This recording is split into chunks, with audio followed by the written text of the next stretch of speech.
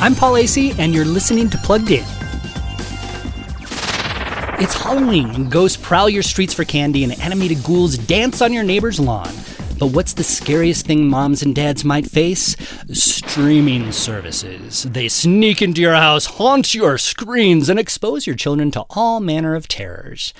And here's what's really scary. A lot of parents don't know how to handle the service's parental controls.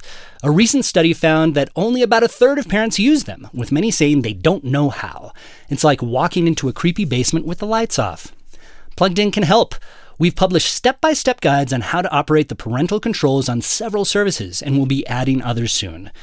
Parental controls aren't cure-alls, of course, but using them can help keep those streaming services from becoming screaming services.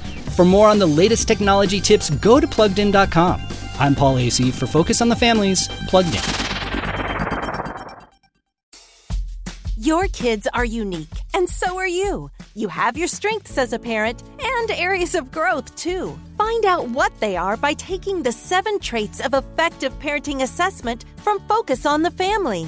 Find out how you're doing on traits like gratitude, grace, and other research-backed traits. When you're done, we'll give you a detailed PDF with several pages of content on how to use your unique strengths and how to work on your areas of growth. This simple framework shows you how to be an effective mom or dad in daily family life, a parent who recognizes your imperfections and finds ways to thrive. You'll also get access to other resources from Focus on the Family to help you keep growing into the best parent for your kids. It only takes a few minutes to boost your parenting. Take the 7 Traits of Effective Parenting Assessment at parentingtraits.com. That's parentingtraits.com.